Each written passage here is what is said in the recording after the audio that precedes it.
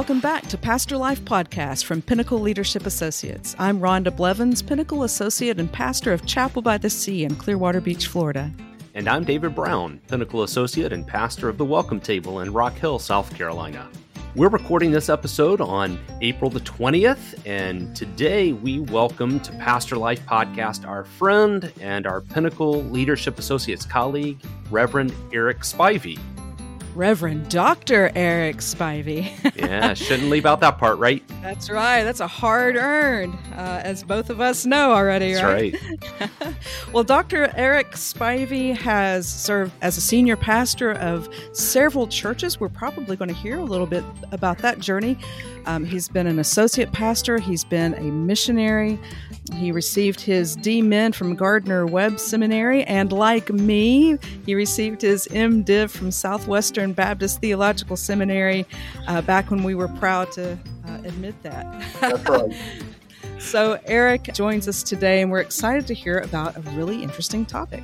Yeah, you know, because of the way that we do things at Pinnacle, and so much of our ministry, so much of the work that we do is virtual when we're interacting with pastors and churches and consulting and coaching, all of that, there really aren't that many times that our Pinnacle associates have all been in the same room physically.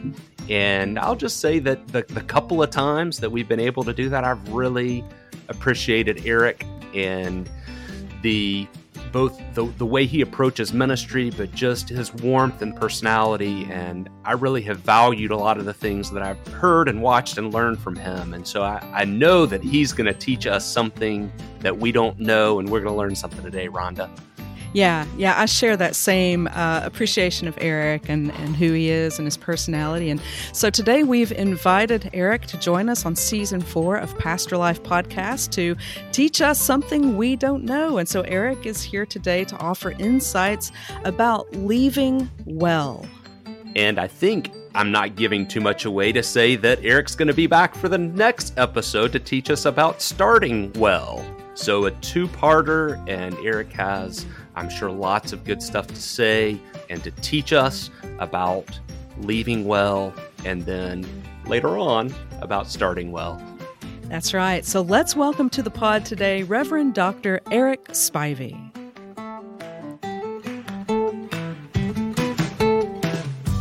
Hello. Hey, Eric, it's so good to have you here. And I guess, is there anything you would add to that introduction that Rhonda so professionally gave? Well, I want to say that I gave y'all lots of things that I know that for us to talk about that y'all didn't choose. I thought maybe juggling or balloon tying was going to be what you chose for us to talk about today.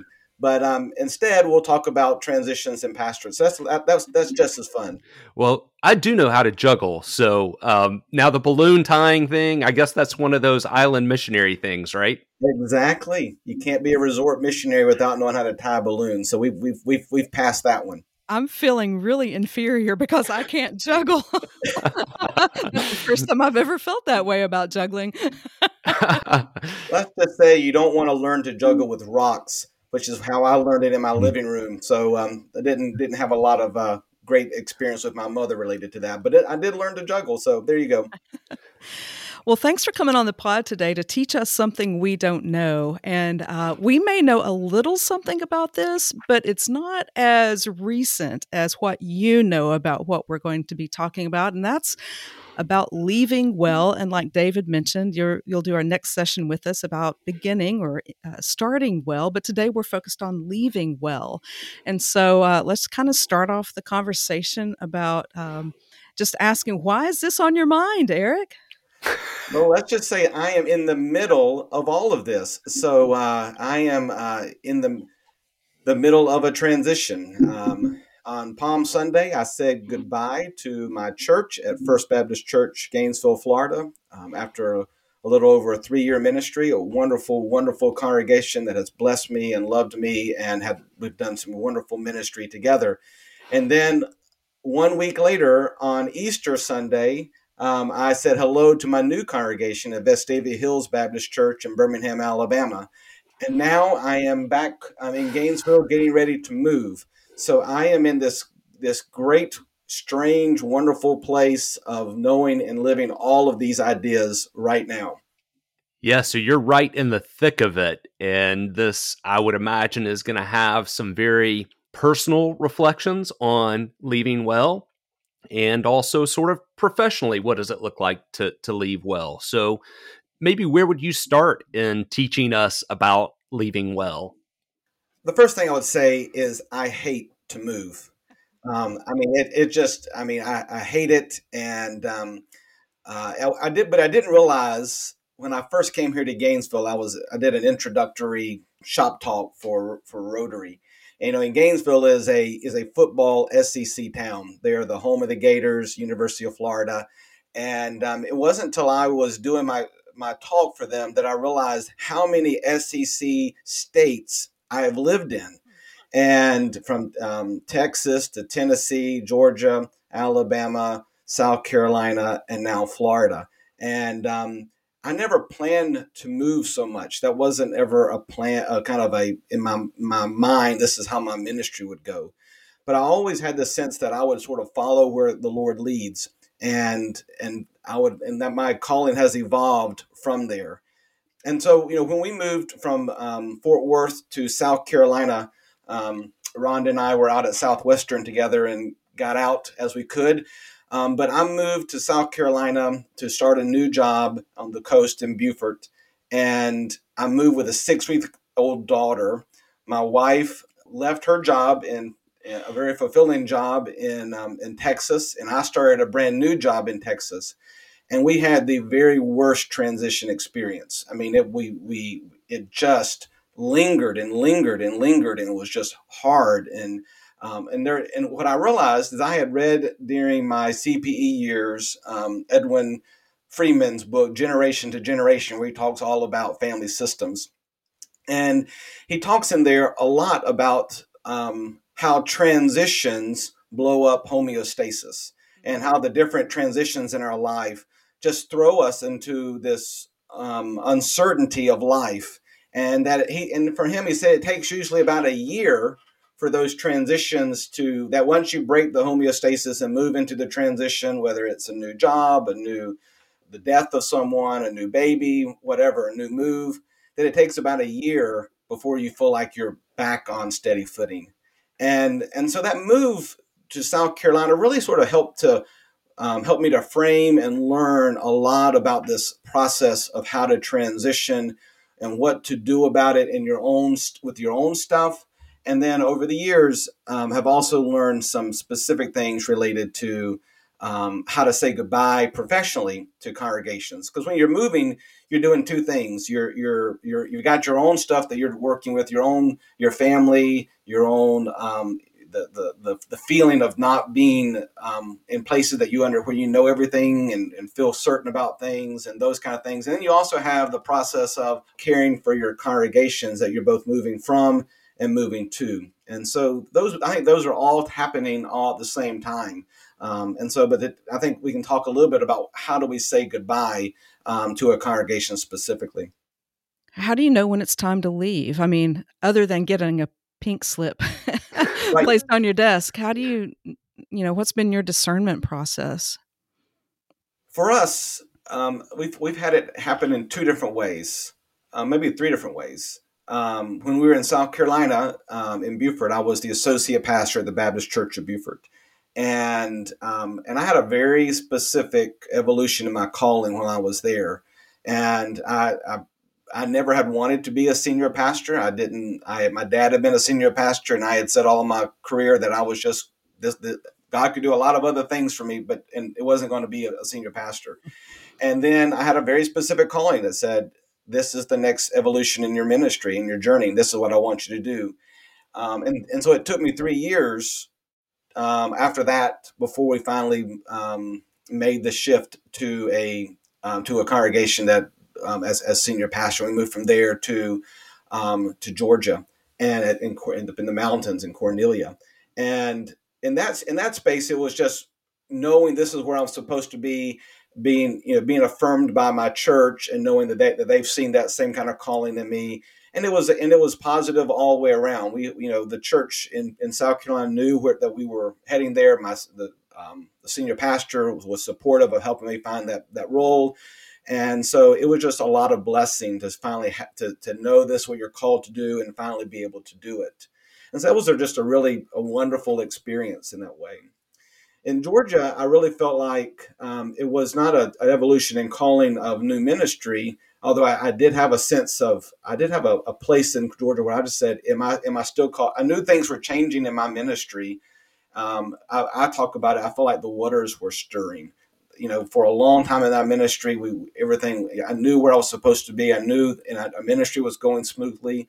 And then at some point, I felt God stirring. And I began to ask, okay, am I still called to be a senior pastor? And I did some work with my coach that I was using. I said, is this what I'm supposed to be and do?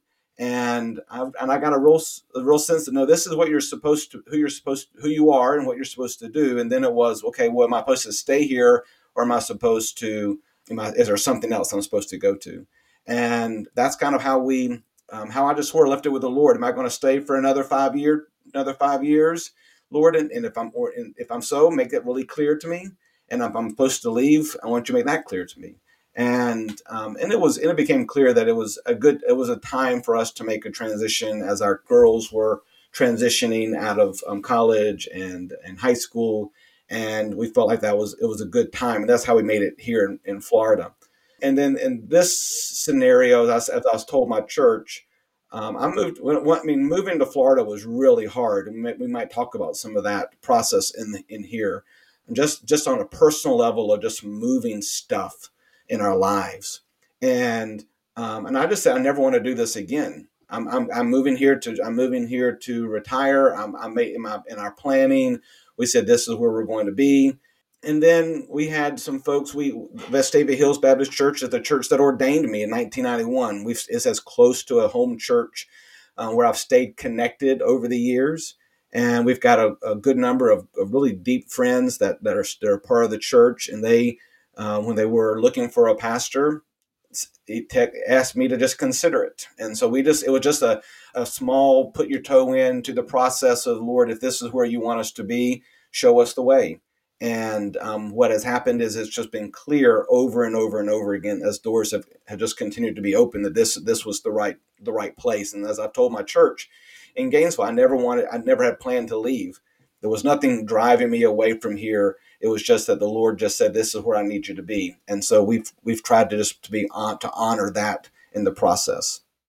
Eric, I think that's really helpful just to have walked through those 3 different ways of feeling compelled or called to a new chapter in ministry.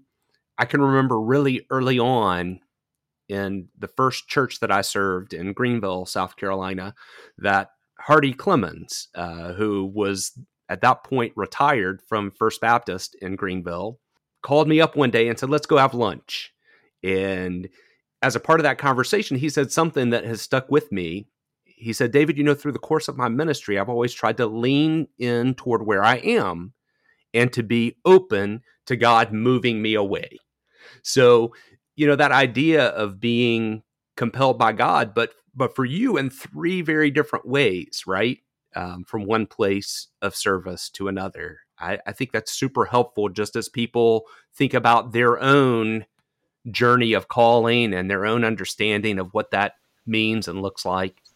So once you've felt that stirring, once you have made the decision through a process of discernment to leave your current place of ministry, what does that set off in your mind and your actions, in terms of what you've called saying goodbye well or leaving well? This is very much a Baptist world that I live in. And so, I know that you've got a variety of pastors that listen. And so every denomination and group has a different way that they go through this. And so this is a very Baptist description of what we do. And so for me, it was a continual process of just saying, we're going to just go through this process with the church in Alabama, and we'll see where the Lord leads. And then once they say yes, the power shifts, and we have to go, okay, is this really where we want to go? Is it, Lord, is this what you have for us? And we had to come to a place of saying yes.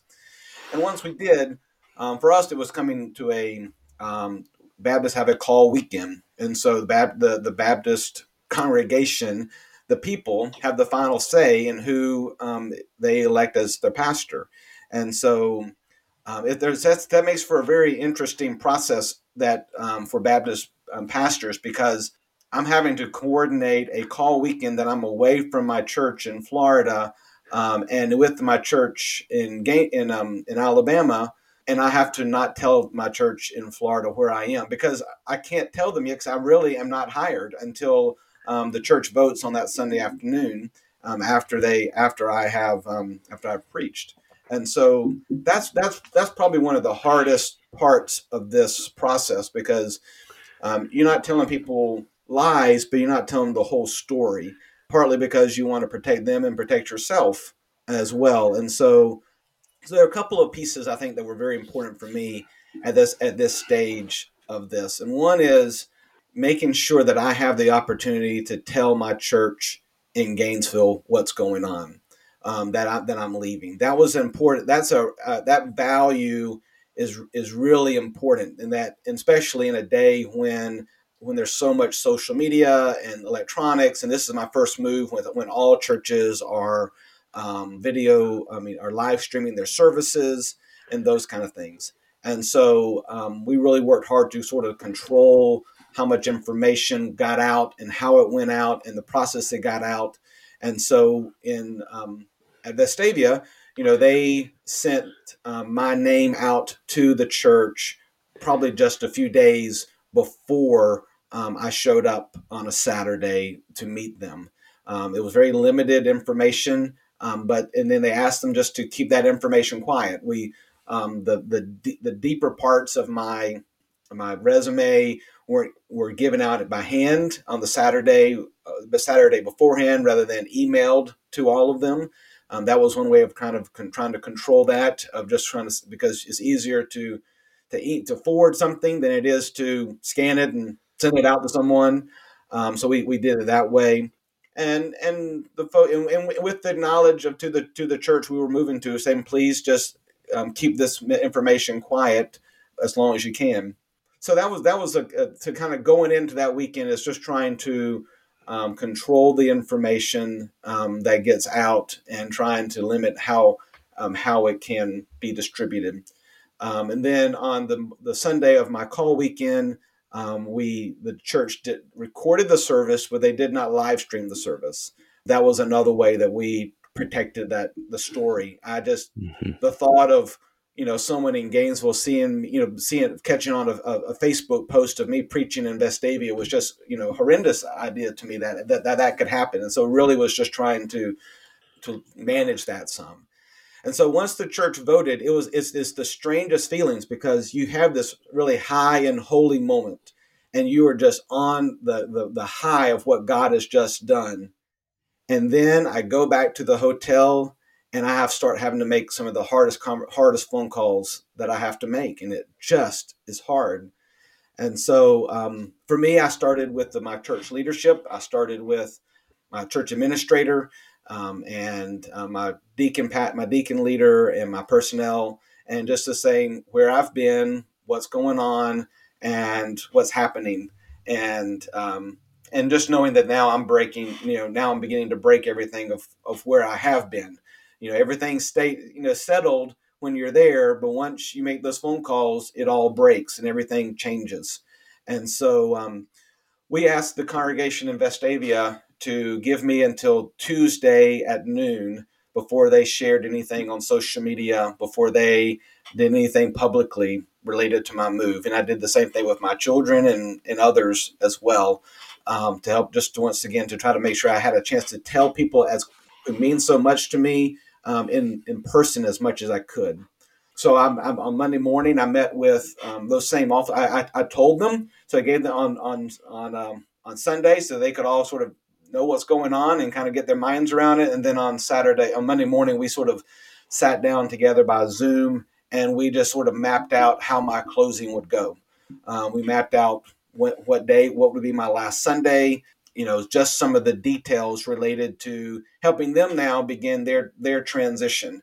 And so just working out some of just the personnel elements of saying goodbye.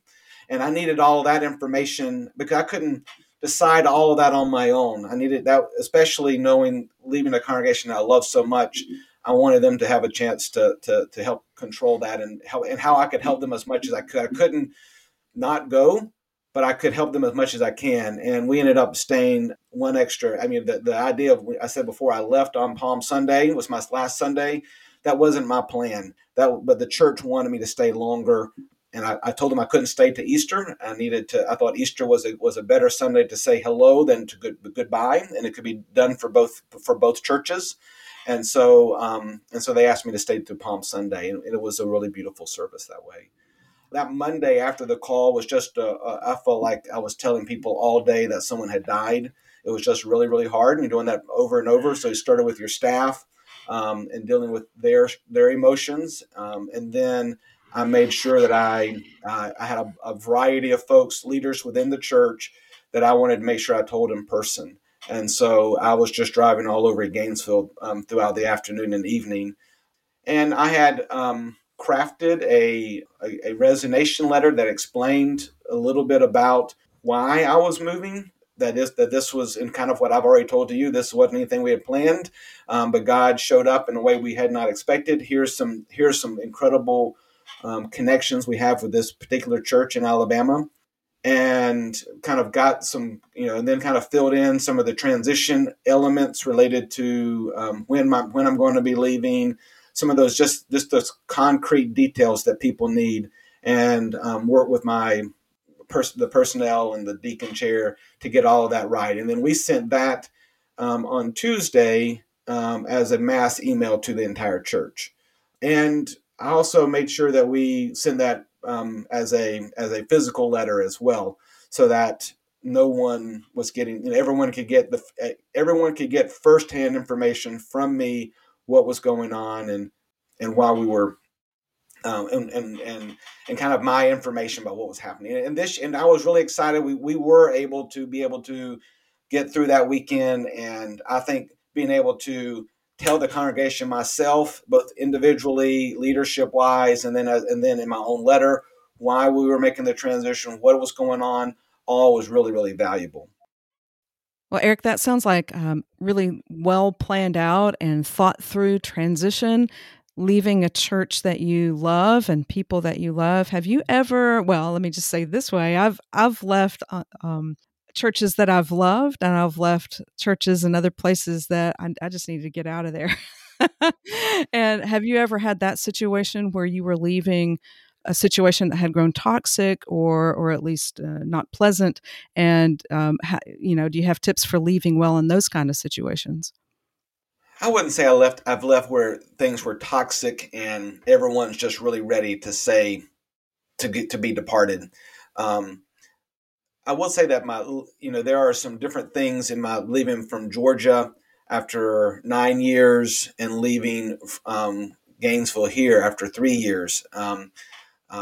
Here, I had to just let people have their own emotions. There are people. The common words were bittersweet. We hate to lose you, but we understand why you're leaving. But there also were some folks who I never heard that I had close relationships with that never just spoke to me during the transition, and didn't show up for my last Sunday and just weren't there.